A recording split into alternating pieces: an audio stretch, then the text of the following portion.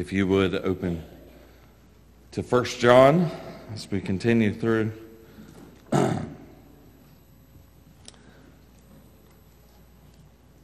this wonderful book together. We've seen 3 tests, right? There was the doctrinal test. Who is Jesus?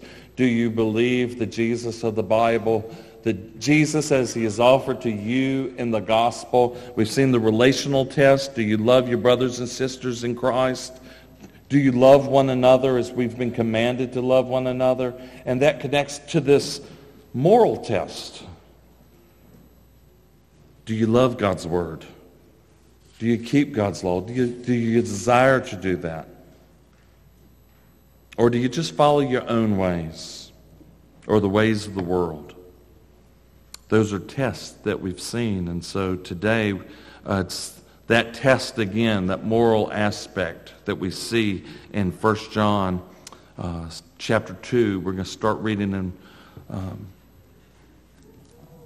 verse 28 and 29, and we'll go through chapter 3, verse 10.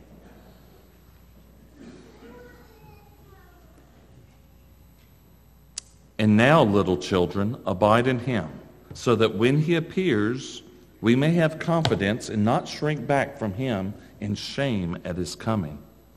If you know that he is righteous, you may be sure that everyone who practices righteousness has been born of him.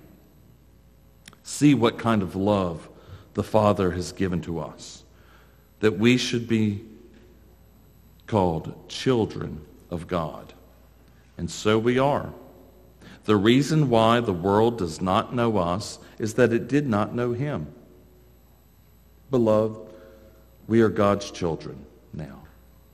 And what we will be has not yet appeared. But we know that when he appears, we shall be like him, because we shall see him as he is. And everyone who thus hopes in him purifies himself as he is pure. Everyone who makes a practice of sinning also practices lawlessness. Sin is lawlessness. You know that he appeared in order to take away sins, and in him there is no sin. No one who abides in him keeps on sinning. No one who keeps on sinning has either seen him or known him. Little children, let no one deceive you. Whoever practices righteousness is righteous, as he is righteous. Whoever makes a practice of sinning is of the devil, for the devil has been sinning from the beginning. The reason the Son of God appeared was to destroy the works of the devil. No one born of God makes a practice of sinning, for God's seed abides in him.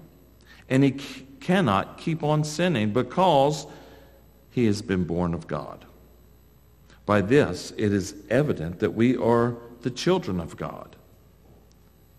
And who are the children of the devil? Whoever does not practice righteousness is not of God, nor is the one who does not love his brother. Amen. This is God's word. Well, I have good news and bad news. Good news is a 1-point sermon today. 1 point. Bad news, there are 8 arguments in that 1 point. So however you want to diagram that or outline that, that's up to you. There is 1 point, but Paul makes 8 different arguments in these verses concerning that 1 point.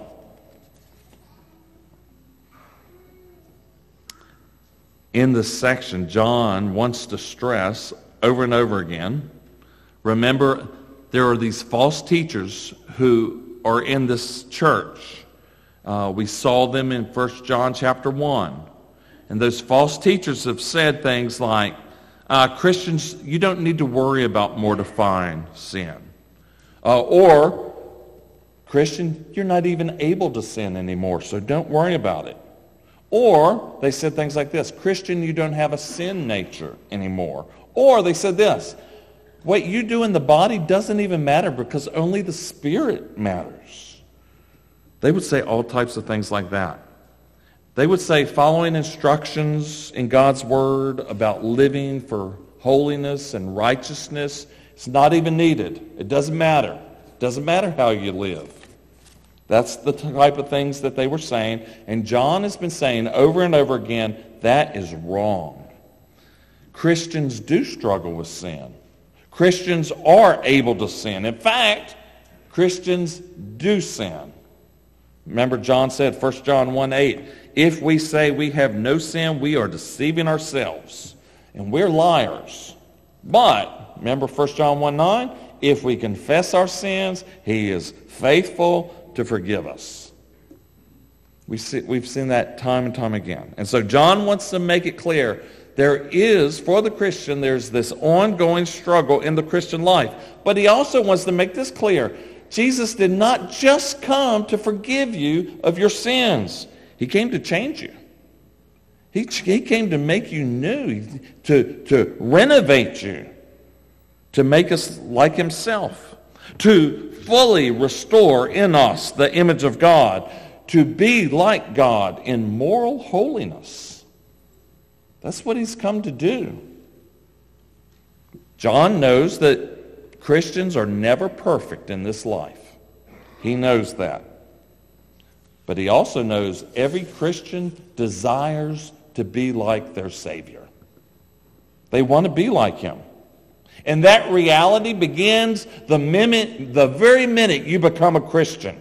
You want to be more like Jesus. Why? Because that's the work of the Holy Spirit. The Holy Spirit comes into our lives and starts changing us. This is called sanctification. This is what's going on. It's the work of the Spirit in accordance with grace, and it will be completed on the last day. So he exhorts Christians here, pursue holiness, seek righteousness. You do that. How? By living and practicing righteousness. If you're a Christian, that's what you're exhorted to do. All right? Well, why? And that's this can be his 8 argument. Why should you do that? Why should you pursue righteousness? Why should you be practicing righteousness? And so we're just going to walk through his 8 arguments. All right? Some of them we might make some other comments, but we're going to try just to walk through those 8 arguments. So I'll try to make it clear which number we're on. Argument number 1, found there in 1 John 2:29. This is what he gets to. Christ is holy, and pursuit of holiness there is a mark of everyone that's been born of Christ. Listen how he says it. If you know that he, Christ, is righteous, you know that everyone also who practices righteousness is born of him. So, John's saying, if you know Jesus, if you know him, one of the things you know about him is this: he's holy. Jesus is holy. That there's no unclean thing in him. In Jesus Christ, there's only perfection. Peter says that, right? Like a lamb without spot, without blemish. If you know Jesus, you know he's perfect. He always obeyed the Father. Only perfection. In Jesus, there was no sin at all. Matter of fact, in Jesus is the only perfect human example.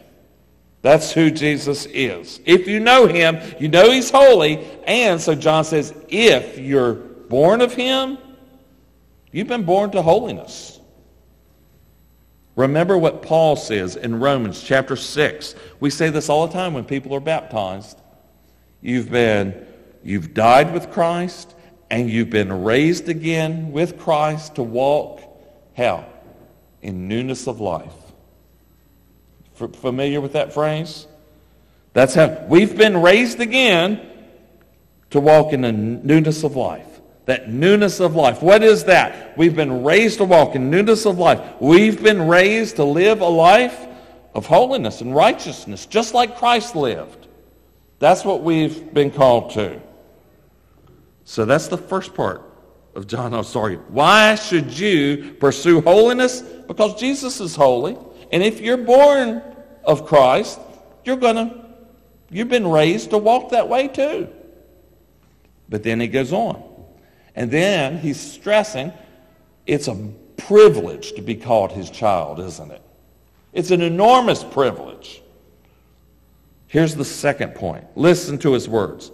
See how great a love the Father has bestowed on us, that we would be called children of God. So that's his second point.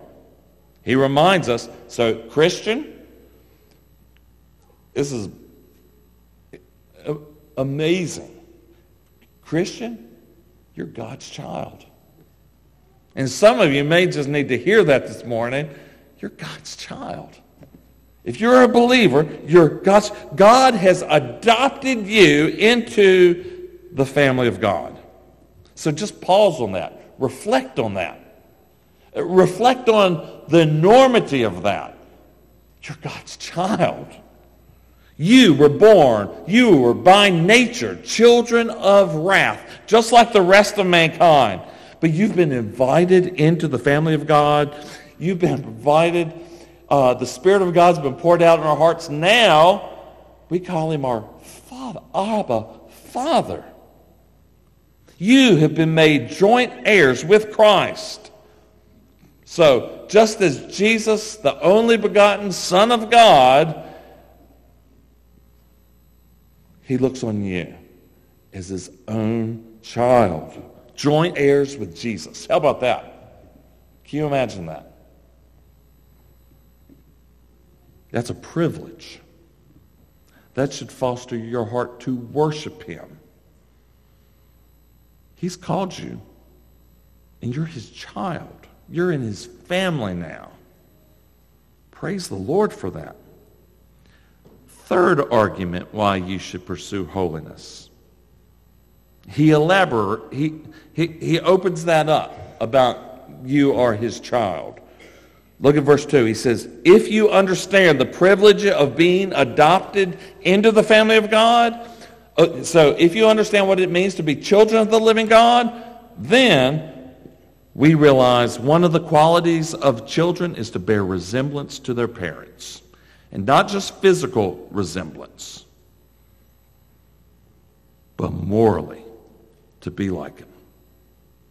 So, he says, those who are the children of God, they already do bear resemblance to their Heavenly Father. But one day, they're going to bear a perfect resemblance. Look what he says, verse 2. Now we are children. Christian, right now, you're his child. Not just one day you'll be adopted to be his child. No, now you are his child already. You are children of God by his grace in Christ through the gospel. Hallelujah. But, he goes on to say, it has not yet appeared what will be. So you are his child already, but there's still something glorious to come. It's not fully completed yet, right? This is that already, not yet. We are children of God now, but we're not fully bearing the image of God perfectly now. There's still weakness in us. There's still sin in us. There's still failing in us. But one day, when Jesus Christ comes again, all that mess is gone. All of it. We'll be transformed perfect. You've already been transformed, right? You've been brought out of darkness into light. You were by nature children of wrath. Now you've been brought in and you're the children of God. But one day, that faith becomes sight. One day you'll be perfectly transformed. You'll be made like him. And that's what he says. We know that when he appears, we will be like him because we will see him as he is. So I've been changed. I am God's child now, but I will see Jesus one day, and I'm going to be changed, and I'm going to be perfectly, morally like my Father. That's what's set before us. And so think about that. Because you're children of God, you've already begun to bear resemblance. Right? Children often bear resemblance to parents. Right? At one point, I was 18 years old and was slim and had an Adam's apple just like my two boys. One day, Jenna looks a lot like Rob did when Rob was young. Kids bear resemblance to parents, but also morally. So if we're God's child, we're called to bear that resemblance of our Heavenly Father. One day we will do that perfectly. Wouldn't that be a beautiful thing to say? So look at that sister, right? She reminds me of her father. She is like her Heavenly Father. Look at that brother. He acts like his Heavenly Father wants him to act. When I see that person, I see God, who has revealed himself in the Scriptures and made himself known. It's displayed that God is their Father. They're being molded into the very image of God, more and more so. It's being restored in that person. And so here's some more good news for you. Jesus Christ is coming again, right? And God, who began a good work in you, will be faithful to complete it unto the day of Christ Jesus. That's what's taking place in this third argument. So, then he goes on. In verse 3, here's the fourth point of why you should pursue holiness. Those who live in the hope of being completely like Christ one day, they will pursue holiness right now.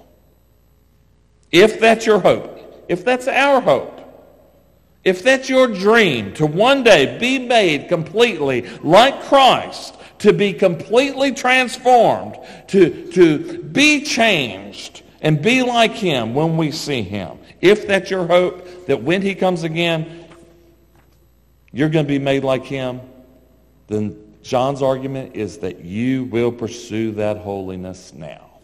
You're not just waiting for him to come. You're pursuing that now. Verse 3, what's he say? And everyone who has this hope fixed on him purifies himself just as he is pure. He's coming. He's going to change me when he comes. But I'm pursuing that now. So if your hope is that one day, in the coming of Christ, you're going to be made completely like him, what do I yearn for right now? I yearn to be like him. I want that day to come. I want to say, come, Lord Jesus, come now. And so I'm pursuing that now. I want to be made like him. I long to be made like him. I want to desire the things he desires. I want to love the things he loves. I want to do the very things that Jesus did. I want to avoid and abhor and hate the things that he avoided and abhorred and the things that he hates. That's what I want. You want to be like Jesus now. So we could just pause and say, do you want to be like Jesus? Do you want to be? That's an important question. In fact, John tells us, and here's the fifth argument, that's an important question because the opposite of it, not pursuing holiness, but living in a life of sin, that is evidence that you don't know God. You haven't experienced his grace. Look what he says here. Verse 4. Everyone who practices sin also practices lawlessness. And sin is lawlessness. So John's saying, if you're pursuing a life of sin, that is evidence that you reject God's word. You reject the word of Christ. He wrote it. He obeyed it. It's his. It testifies to him. If you pursue a life of sin, you're saying, I prefer to do it my way, not the way he's instructed. I want to do things the way just like Sinatra. I want to do it my way. I don't want to do it his way. I want to do it my way. When we pursue a life of sin, we say, I prefer to do it my way, even if that way is in opposition to God's way. He says those who practice sin, they're practicing lawlessness. It's evidence of your rejection of God's word, and that's a rejection of God's Christ, because salvation's only revealed to us in the Scriptures. All right? So, our way versus God's way. That's what's set out. God's way, that's called obedience. Our way is rejection. Rejection of the Word, rejection of Christ. And then he goes on. He makes a sixth point. And here's his argument in verses 5 and 6. Since Christ came to make us holy, the person who practices lawlessness, who lives a life characterized by self-will, autonomy from God's word, they won't listen to God's word. Since Christ came to make us holy, the person who practices lawlessness shows that he really does not know Christ. So, verses 5 and 6.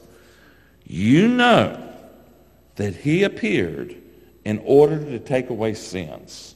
And in him there is no sin. No one who abides in him sins. No one who sins has seen him or knows him. So Jesus did not just come to forgive sins, right? But he came to take sins away. He himself was pure, perfect, without sin. The person who lives a life practicing, a life bent towards sin, a life abiding in sin, that is a life characterized by rejecting Christ. Rejecting Christ's norms, rejecting Christ's calls, rejecting the Word of God. The life that says, I want to do it my way, over what God says in his Word. That person shows they do not belong to Christ. They do not know Christ. See why that's an important question? The person. John's talking to these people. Think about who these people are. These people are in churches, right? These people would say, I'm a Christian. These people are teaching in churches. This is a shocking statement, but listen, this is true. This is biblically true. If you want to be his disciple, that means following him. It means following him. Jesus made that call when he was incarnate, and that call still goes out. Follow me. Follow me. And that's not a one-time decision, though there's a decision that has to be made, right? But that decision just doesn't occur and then it's over with. You make that decision and you continue to follow Christ. You never stop following Christ. It's ongoing. He says, follow me. You need to follow him. He says, take up your cross and follow me. You know what he means by that? He's not talking about Peter's mother-in-law. That's not the cross we bear. He's talking about dying. You follow me for your life. You give your life to me. Follow me.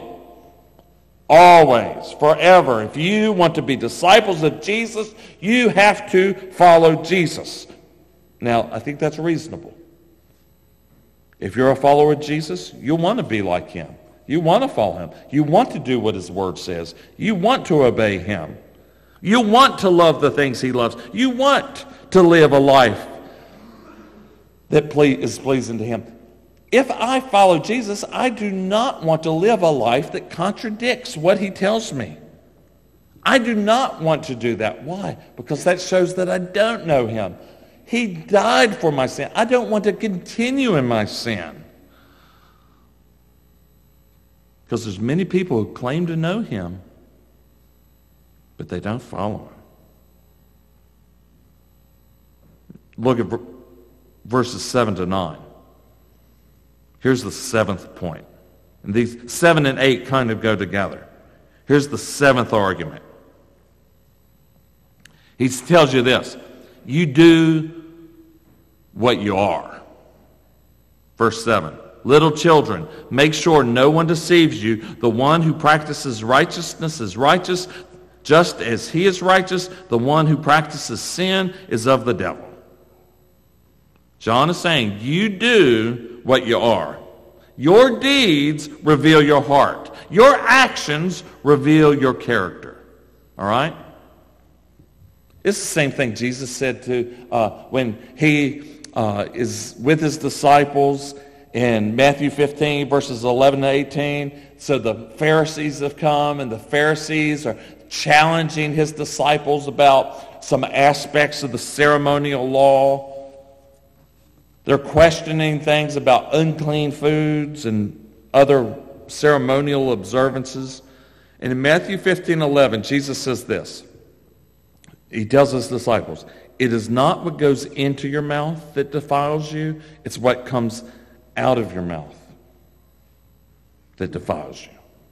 Okay? It says, not what's going in. It's not eating the food that defiles you. It's what comes out of your mouth that defiles you. And later on, in verse 18, he explains, so what comes out of the mouth, where does it come from?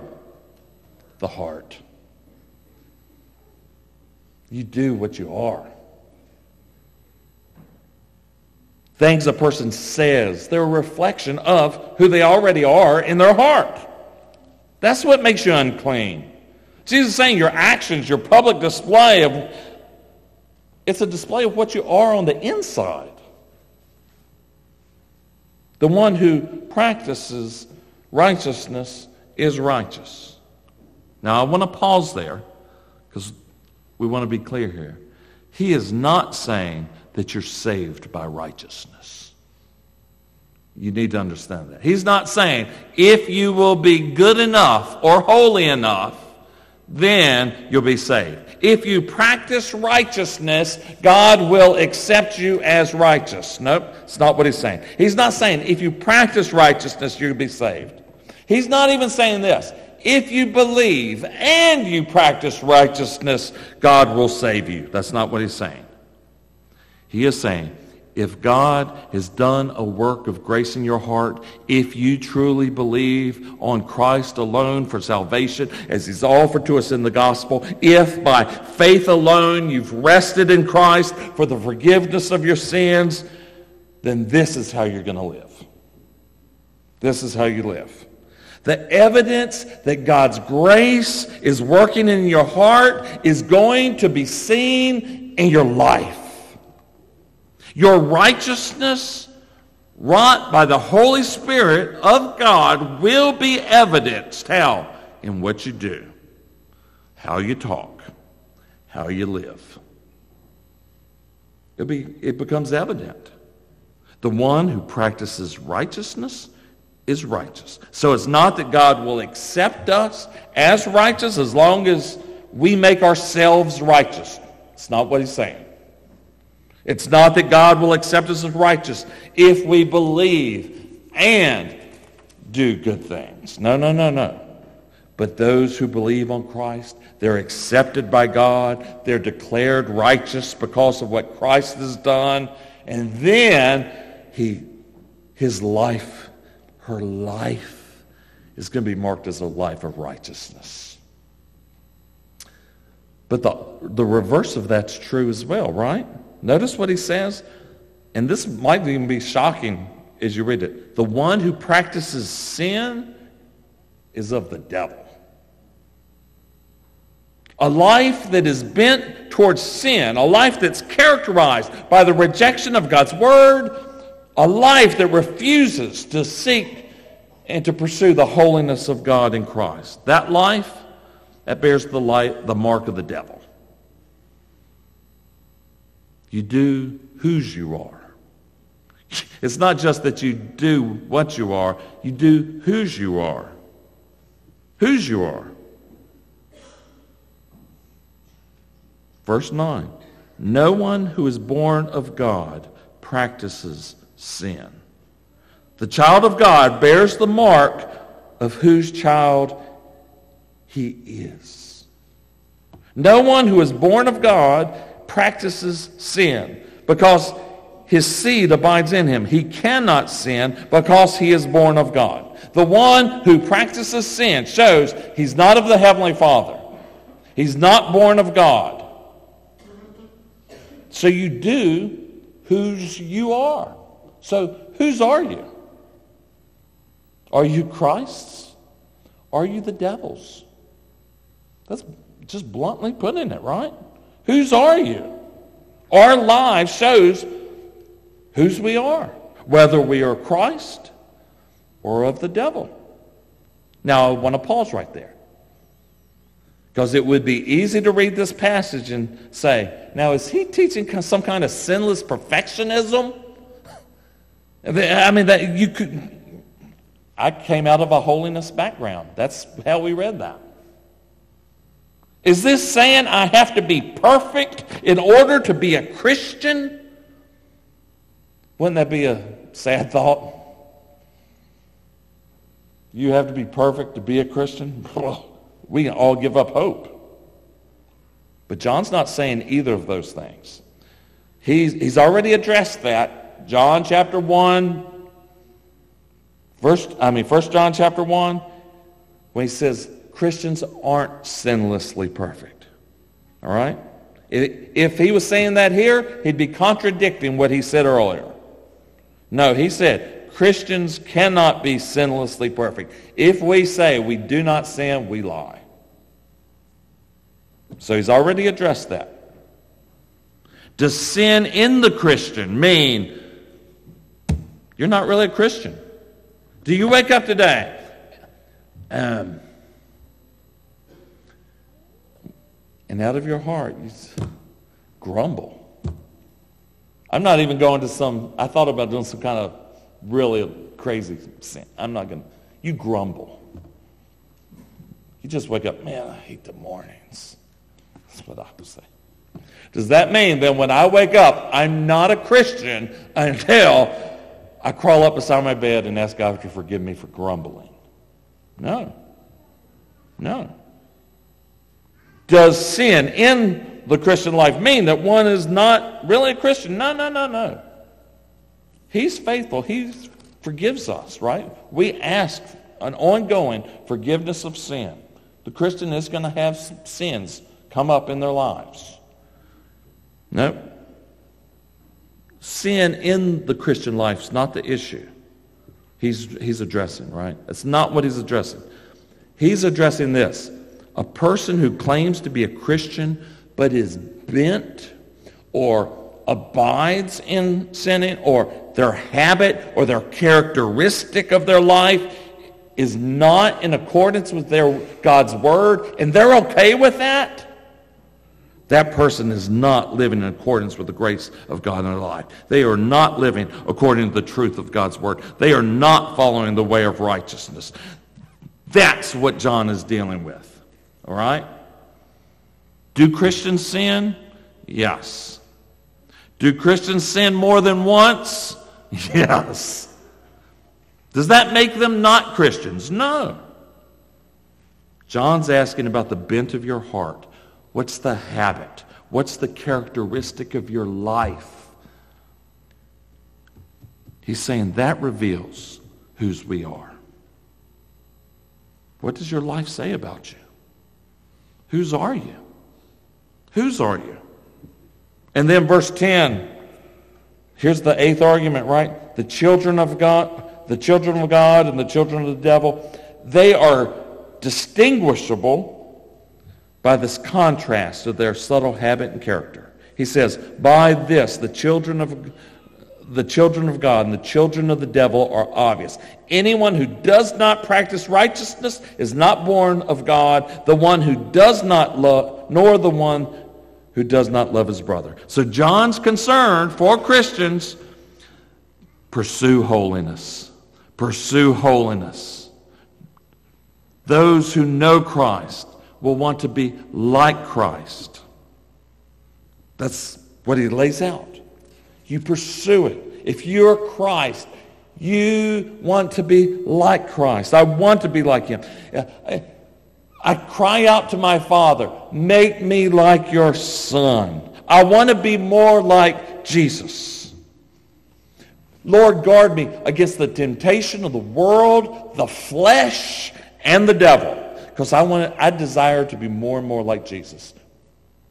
Will you pray that regularly? That I want, will 2024, I want to be more like Christ this year than I was last year? That's what John's urging us to do here. Is not only to relish the forgiveness of sins, and we're so thankful that he forgives our sins. Man, in Christ, my sins are wiped away as far as the east is from the west. Hallelujah. But I also recognize he came to change me, to make me like himself, to conform me to the image of his Father. We're told that Jesus is the very image of the invisible God. As we're made more like Christ, we're made like God in his moral purity. And then know this, one day, he'll change us completely. So, even as we close, and Christian, that's what we do. If you're hearing you're not a Christian, I don't want you to hear me and say, I really need to pick it up. That's not what he's telling you to do. This hope, this change, this forgiveness happens where? In Christ. In Christ. So what do? You need to repent of your sin and believe that Christ will save to the uttermost.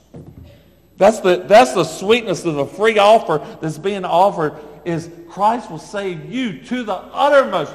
You cannot save yourself. He will save you. He will do that. So if you're not a believer, come to Christ. Now, right now, repent of sin.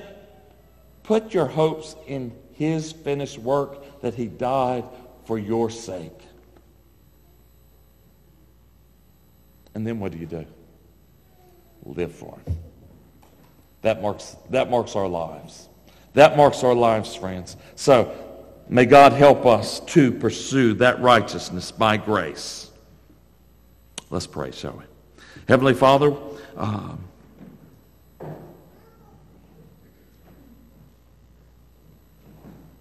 the gospel is not that we should pursue righteousness, but the gospel enables us, O Lord, to pursue righteousness. The gospel tells us that we have been forgiven in Christ, and that we are accepted not because of what we are, because of what we've done, indeed in spite of what we've done.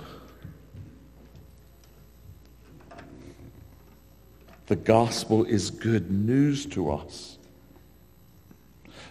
because it declares what has been done for us in Christ. And so, Lord, if we accept him, if we're going to be counted as your children,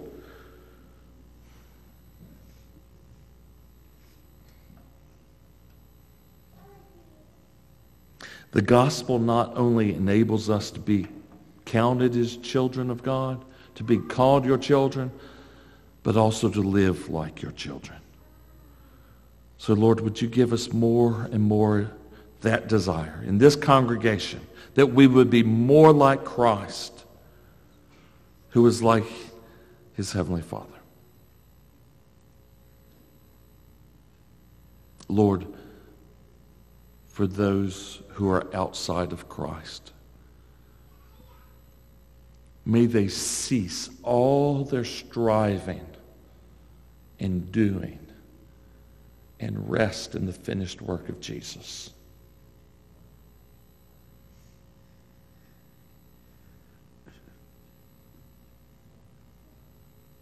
And may they then, having been given eternal life, rise and follow Christ for the rest of their lives.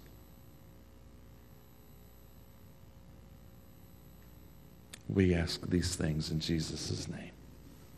Amen.